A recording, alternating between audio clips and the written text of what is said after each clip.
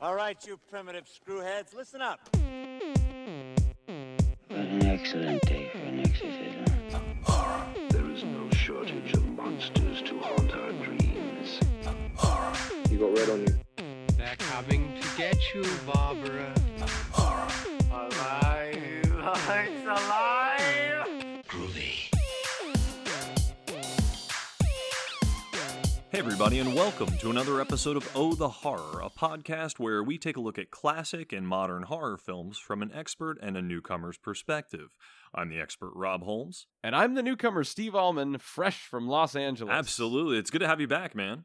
It's good to be back. It's been a long time, and the stores. While I've been away from the store, Rob, you've been doing a great job with this show. I'm loving all of our guests that we've been having on. Yeah, they've been awesome. I've been listening it's along. It's been a lot of fun. It's been great. Thank you. Yeah, I absolutely love those guys.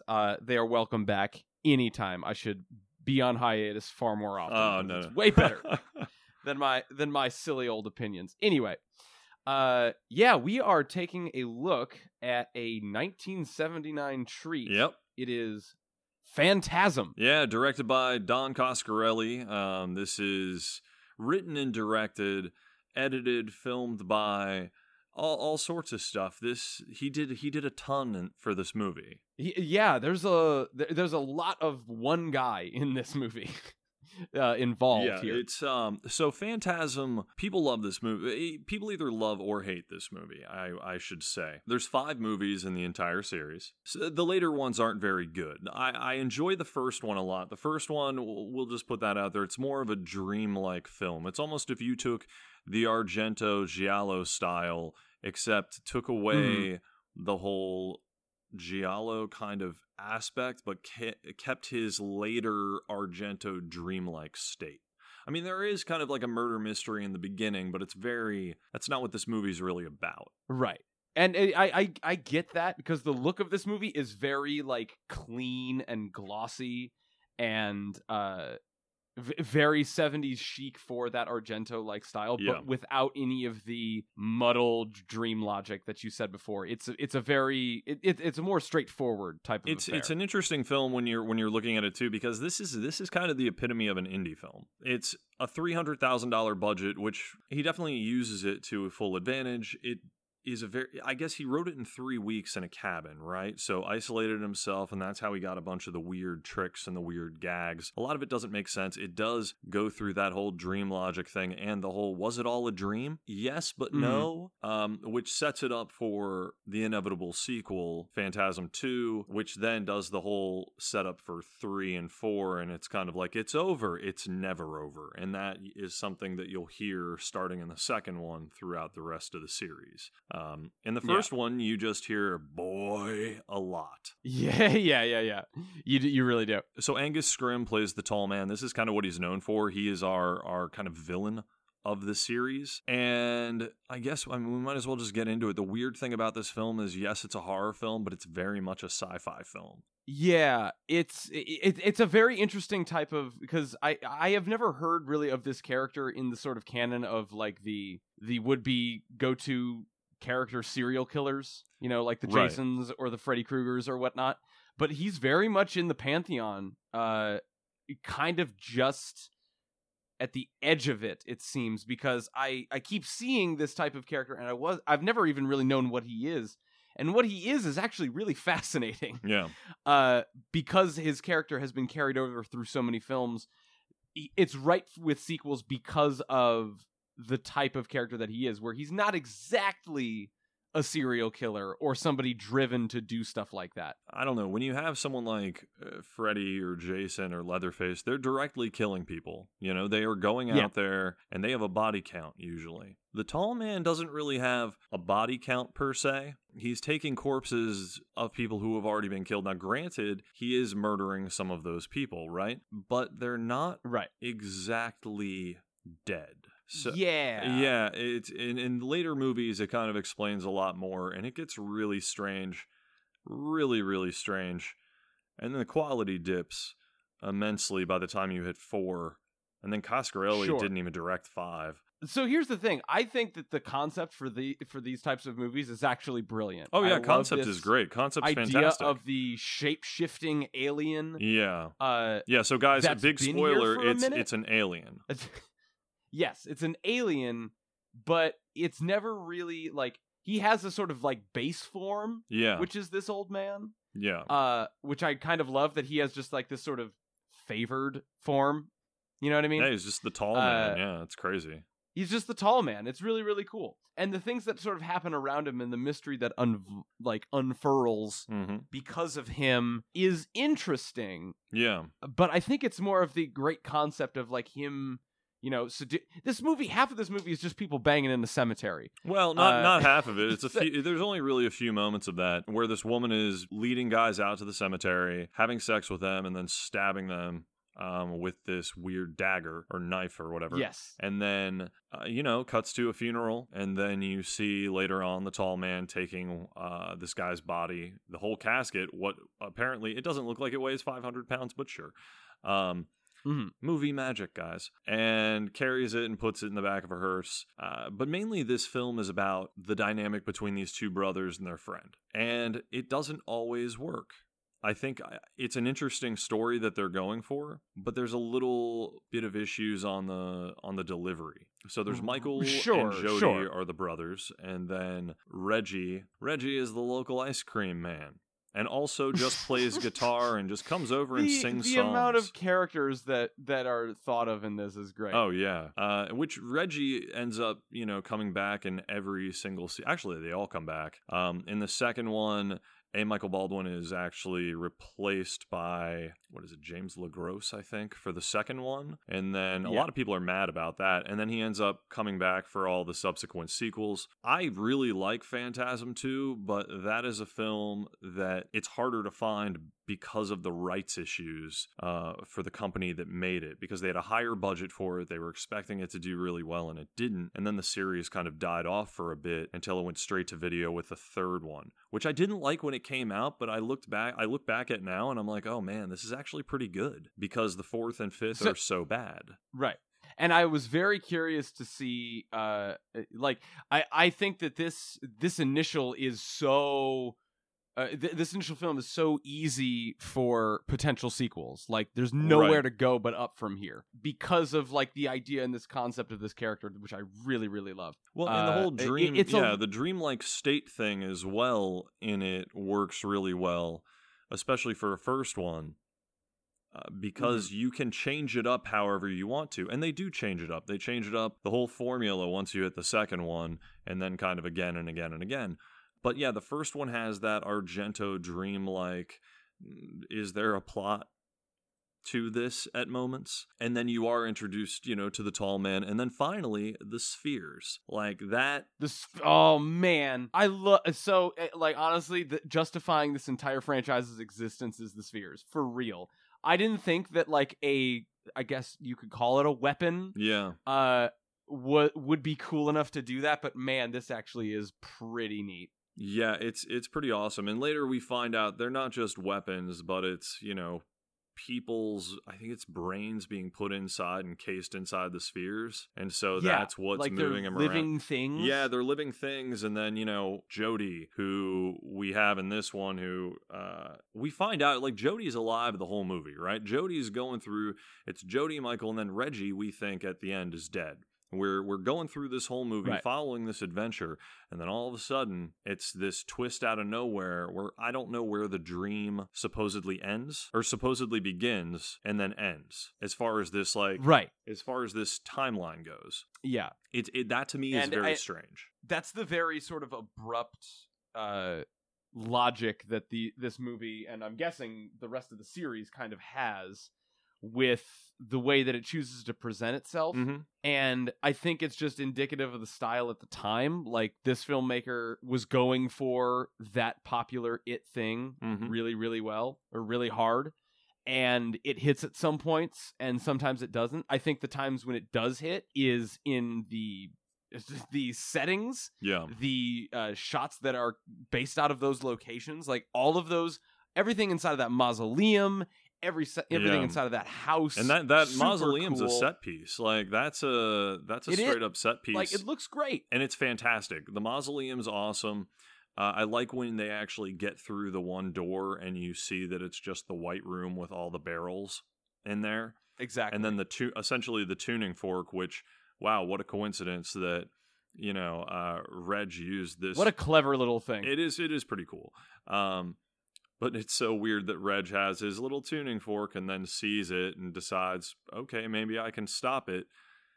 In a way, he does, because there's a portal that these guys find later where these barrels are being dropped into. So the idea, this guy, the tall man, is an alien. He is basically taking bodies, corpses, bringing them back to life, shrinking them down, putting them in barrels, and tossing them through a dimensional portal back to his planet. Honestly, awesome. Like, Yeah. conceptually, execution style, great. Conceptually Love it. strange as hell. Love every second. Like it's such a Yes. weird concept too, because if you just watch this movie, you're like, what the hell is going on? You have to really pay attention to this film and all the sequels to really get where this is going. Exactly. And I figured that, like, I this isn't a passive watch, and it's probably not even for the better that it is, because it sometimes isn't the best at explaining what is happening, because what is happening is quite cool. Yeah. It's just kind of sometimes poorly brought to the audience.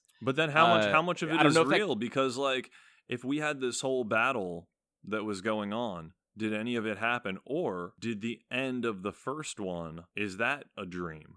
Reg may Right, have been and stabbed and that's- survived. And I get, it's all this stuff comes up in the sequels and all that. But when you look at it in the beginning, and granted, it took 9 years for a sequel. Right. So people are questioning and wondering for 9 years what's real and what isn't. Yeah, but I think where it gets frustrating for me as an audience member is, like, again, the comparison to Argento is kind of apt here, because where he differs from Argento, where, like, his entire movie is insane logic, so Yeah. it doesn't even quite matter what sort of reality, quote unquote, is being questioned.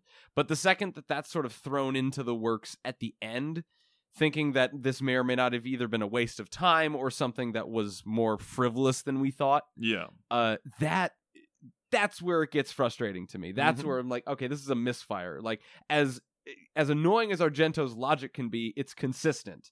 Whereas this, I'm like, okay, Yeah, like that- you're losing it a bit. Now, the final moment is amazing, though. That final shot where Oh, absolutely. we think everything is going to end, not in a, it's kind of like a peaceful way. It's bittersweet, I guess. Michael realizes his brother Jody is the one who died, and all of this was some sort of strange dream, and Reggie is alive and everything is okay. And then Reggie is, singing this song, because he just does that. He just picks up his guitar and just decides, hey, It's guys, just that, yeah. it's time for a song. And then says, you know what, we're going to get away. Where are we going? I don't know. Doesn't matter. Doesn't we're matter. just going to get away. Yeah. And so he's like, pack up your stuff. Go on upstairs, pack your stuff. And Mike just, okay, yeah, no, that sounds good. Goes up, closes the door. Tall man is right there and just does his Awesome. boy. And then you got one of those little, the Jawa, essentially. They all look like Jawas from Star Mhm. Wars. They do look like Jawas. Yeah. Jumps out, grabs him, and just, pulls him through a mirror. I love that. I love that ending. That ending is awesome. All of the endings in the series, for the most part, are great. The one for the way 2 ends is awesome. The way 3 ends is awesome. Those are the 3 in particular that I have a lot of positives for, so we'll just stick with that. Okay, good. But it's good to know that a series like this can kind of have those legs. Yeah. Because at the heart of it, the concept is still solid, and it doesn't need to verge too far outside of it. Because we get, in a lot of these series, we go to crazy lengths to like justify why this person keeps killing these things. Like, Mhm. we can talk about Halloween and Friday the 13th till the cows come home as to how ridiculous those things got. But it seems that, like, I mean, you can probably attest to this more than I can, but it seems like this is already in the realm of ridiculous and out there. Oh, it gets, and all it gets needs to do is apocalyptic, just keep man. going. Yeah, no, and it does. It gets Yeah. apocalyptic where the spheres start taking over and the world is, a wasteland type situation. So it is essentially a weird version of an alien invasion, something that we hadn't really seen before, especially with how these films were progressing. Now, that's mainly because the acting throughout the series it gets a little better, but it's then a little cheesier. There's still these really corny jokes throughout the entire series. Right. And even in this first one, that are just kind of okay. Like it's kind of funny. But really what it comes down to in this is just the innovation that was being brought to the table. The fact that you had this mysterious tall man, that Angus Scrimm came in and really just nailed it. Yeah. And gave this amazing performance by not having to say much. He only has a few lines in the film, but the presence is fantastic. Yes, the presence is felt, and it very much makes the movie what absolutely, it is. Absolutely. I think, and that's a very important vibe to get. Like, we talk about these iconic actors and making those roles fit for the rest of the franchise, and damn it, like, he's great. He's very, very good. Yeah, I mean, you have to have an iconic villain, and I think that the tall man represents that without having to be too verbose, and that's very important with this type of film. The Sphere, it's so cool. It gets so much better as it evolves throughout the series. I'm guessing there's more attachments, there's more things it could do. It appears more, especially in the second one, and then more. Right. And then you have it in the third as well, but the second especially, it comes back heavily. And I thought that's really neat. Like, that's just a super fun thing. And the third one, there's really cool moments with the tall man's sphere version of himself. That's great. Yeah, it gets more in depth. Some of the kills are really great in even the first three, but in this first one, I love that initial time that you see the ball and just flying through the air, spikes come out, and then just hits this like caretaker guy like right in the head. Oh, it's so good. And then the blood that's just a straight shot out, and like the drill that just goes, just because you see it go into his head, and you're like, oh, okay, that's pretty nasty. And then a drill out of nowhere. And it's the drill, and then it's the gushing blood that's held for like 2 seconds into a comedic length of amount of time. Oh, it was absolutely absurd. It's so long. It was like if someone had put a juicer on him, or a blender, juicer, because it sprays out the back more so than a blender would. Yeah, like a juicer, just spraying it everywhere. It was awesome. It's such a cool scene. It was awesome. It's hilarious. I was like, oh, I wish he could just slip and fall on some of that blood. Yeah. But I think that, like, for the seemingly lack of like gory kills like that, because there aren't that many really at all. No. I mean, that's really the major gore that you get from this. You get the tall man losing a finger, but it's formaldehyde like blood, and you also get that turning into a fly or something, like a weird bug fly. Yeah, which is also like really funny and cool. Like that design for that fly thing is really fun. Yeah, it looks pretty cool. I would have expected quite a bit more gore out of this, because I had seen nothing but the sphere with the knives and looks of terror and everything. I had no idea what this whole movie's vibe was and what this series was. And like, can you attest if that is that kind of the same, or does it get more gory as it goes on? Oh yeah. Is it more traditional kills? No, the second one's crazy. You get the sphere deciding to go inside of a person's body and have multiple blades spin around as it kind of cores the person out from the inside. Oh boy. You get a sphere going through someone's head, like fully just clean shot through it. You get you get a lot of gore in the third one. It's almost like if the Home Alone pranks killed people. Awesome. Just, love that. Hatchets, razor blade, frisbees, with a kid who is straight up just trying to kill anybody who comes to try and hurt him. Man, I really appreciate that. Yeah, there's a lot of fun moments, and you get a lot of crazy. The tall man kind of being torn apart and dissolving, but then you see him again later, pulling people's hair in a scalp patch, like ripping away. There's just the second one has some cool moments, and so does the third. Like it definitely starts to amp up the violence and amp up the gore and amp up like the gooiness of the film in a good way. Right. But the first one definitely is the most dreamlike of it. It gives you more of a, is this real or is this not real? By the time you hit the second one, yes, it is all. There's no dreamlike state. There's no weird... There's a lot of flashbacks. They do a good amount of those. And by the fourth one, I think most of it is a flashback or something. This one especially just has a lot of unique qualities that I don't think you really get in the rest of the series. It's kind of Phantasm very well works as a standalone film that doesn't need a series. Very true. It's cool But, that it has one. It seems like that one is justified at the very least. Oh no, it's definitely justified. Mhm. It's a solid. I mean, I think it's, there are some solid films in the series, and it works, and it's got a fan base, and it's been around since '79, so we're talking 40 years.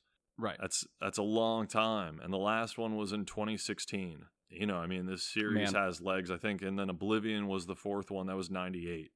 So it was a long time even between 4 interesting. and 5. Longevity for that series is like putting up Hellraiser numbers. But I mean, not as far as years go. Quality yeah. over quantity, we could say. But sure, the quantity. I think there's 10 Hellraiser films now. Or Jesus. something along Okay, that never mind. I keep forgetting how many Hellraiser movies there are. 10 or 11. They keep going. There's a lot. Because they've rebooted it once or twice, and it didn't go well either time. It didn't take. Okay.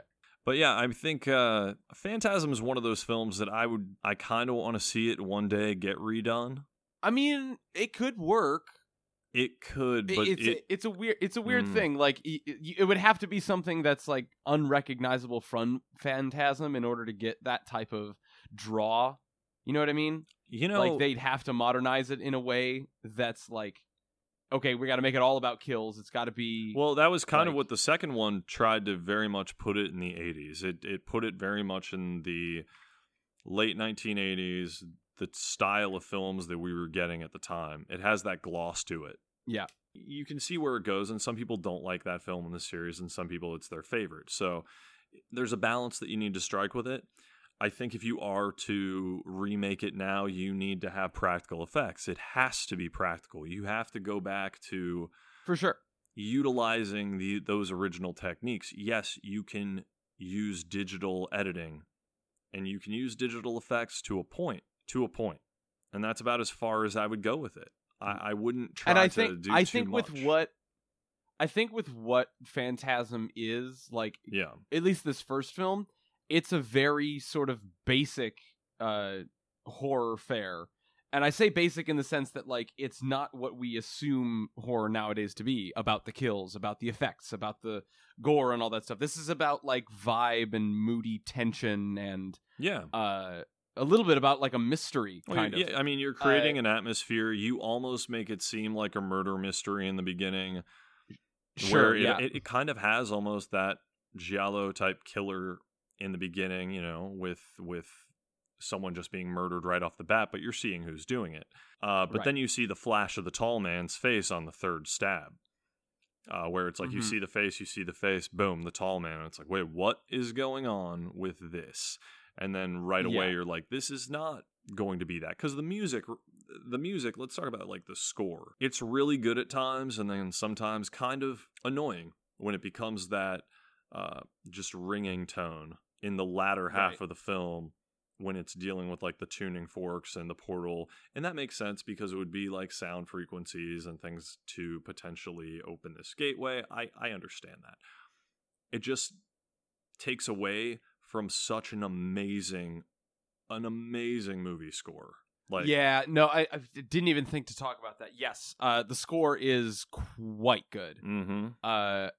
And seemingly ahead of its time, because like this being the late 70s, we didn't really hear music like this.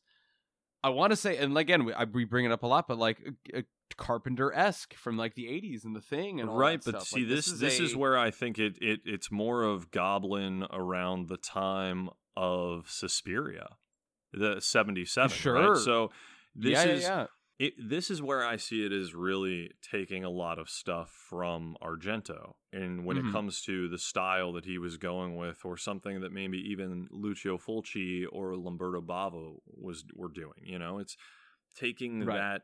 No, I see that.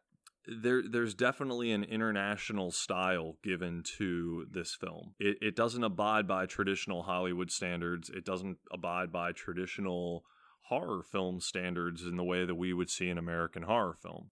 To me, it goes way beyond that. And that's where I can definitely see, at the time, a lot of that Italian horror influence going into it. Right, exactly. Yeah, no, and that's very much sort of his MO for making this movie, because it seems he wears that influence on his sleeve a lot here. I'm very curious as to the type of sentiment that like carries over once that movie's made in a future series. Like, does it lose its way? Does it keep that sort of thing? It's an interesting sort of balance that's kind of come from this initial offering. Absolutely. I mean, you run into the issue then, people will say, well, who are you going to cast as the tall man? There's only one tall man. Okay. That's very true. Yeah, Angus Scrimm. That's who we know right now as the tall man. But if you've looked at some films, I mean, The Thing, right? It was The Thing from Another World. The original was this like vegetable alien thing, right? It was like half. Yeah. It was a weird creature, and then we don't think of that when we think of The Thing. We think of John Carpenter's take on that. This ever-evolving alien mass that just turns into everything it's assimilated. And that's the cool premise that's easily latched onto, that like anybody could get down behind. Yeah. It's just you present it in a way of this like more conniving thing. I could see this remake happening better than like whatever The Thing remake was from way back in the day. Oh, that wasn't even a remake. That was the prequel from 2011. Like the prequel. Now, yeah, exactly. But like the same vibe of like, okay, we're gonna make this tension happen again. But right. Clearly not. I have to say, even with the Thing prequel, there was a lot of good intentions that went into it. The studio meddling, man. When a studio wants to rush something and just overlay it with CG because they don't want to invest the time and effort that it would take a lot of post-production. It would take a lot of work going into it. And Universal didn't want to do that, and it showed. It showed in the box office receipts, and it showed in the quality of the movie. People don't look highly upon that film. So if you're going to do something like Phantasm as a remake, or even not even a remake, but a reimagining, I guess, you're gonna want to not go too far with what you're trying to do. Not try to say, okay, here's all the good stuff about the original. Let's just throw that all to the wayside and then do something completely different. It's like, take the good stuff and try to take that and then enhance it. Work with it and try and make it better. Like, what would you do nowadays to try and tighten up the original film? What would you do to make it smoother and scarier and try and give it a little more depth to it? You touch up the acting, have it centered around that one kid more. Right. Like have him be a fish out of water, like kind of seeing like just the corners of his eye of all of this shape shifting thing. He's just out of reach. Yeah. Sort of a thing, and like once we're like he's exposed to the Thin Man, and then he kind of like at every turn man. For like, or sorry, not the tall man. Yeah, when being exposed to the tall man, like every time that he sort of consults with an adult or sort of brings them into the fold to help solve that problem, they're cut away, or like they don't believe him, or like they're killed, and it's an easy premise to deliver on. I really didn't think that there'd be something as simple as what I got out of this, and I really enjoyed it. This is a solid recommend for me, obviously. Yeah, no, this is a solid recommend for me. I think everybody should see it. Phantasm is required viewing as far as I'm concerned. Yeah, whether you like it or not, you don't have to, and a lot of people don't, but it needs to be seen to understand film history and to understand where some modern horror stuff comes from. I absolutely would agree with that. Even if you don't get a lot out of it, you can find something that is either influential or something tangential to the idea of not horror movies but like movies in general going forward, because we were going to get into a big era of different types of movies of this style. And at the tail end of the 70s, this like sort of eclectic foreign to Italian to like art house style was kind of coming to a head. And this is really like a bit of a culmination of all that on a American stage. And I really respect it. I mean, 40 years, man, and we're still talking about it, you know? Yeah, we very much are. It's very much worth it. Absolutely. Well, it looks like that is going to do it for us this week. What have we got on the plate next week, Rob? Well, we are going to take a look. Speaking of movies that are remakes, we are going to take a look at Alex Aja's The Hills Have Eyes, which is a remake of the Wes Craven classic. Yes, indeed. Okay, I've been interested to looking into this remake of The Hills Have Eyes because I've seen the original. Yeah. And I'm very curious as to getting into these 2000s remakes and see what gold nuggets we can pull out of here. This I'm was very one much of looking forward to this. This is a really dark movie, really twisted, really messed up. But I have to say, for a remake, it is one of the better remakes. By far. I can see that. I can see that for sure. By Okay, well, far, good to know. yeah. All right, well, we will be looking forward to that. But until next time, I'm Steve Allman. And I'm Rob Holmes, and you can find us on Facebook. You can find us on Instagram. You can find us anywhere you download your podcast. We are at Oh the Horror and at Oh the Horror Cast. Oh, yes. Thank you so much. I almost forgot about that part. It's been so long. But thank you for that. And we will see you guys next time. Look at me, Damien. It's all for you. Come, it is time to keep your appointment with the Wicker Man. When there's no more room in hell, the dead will walk here.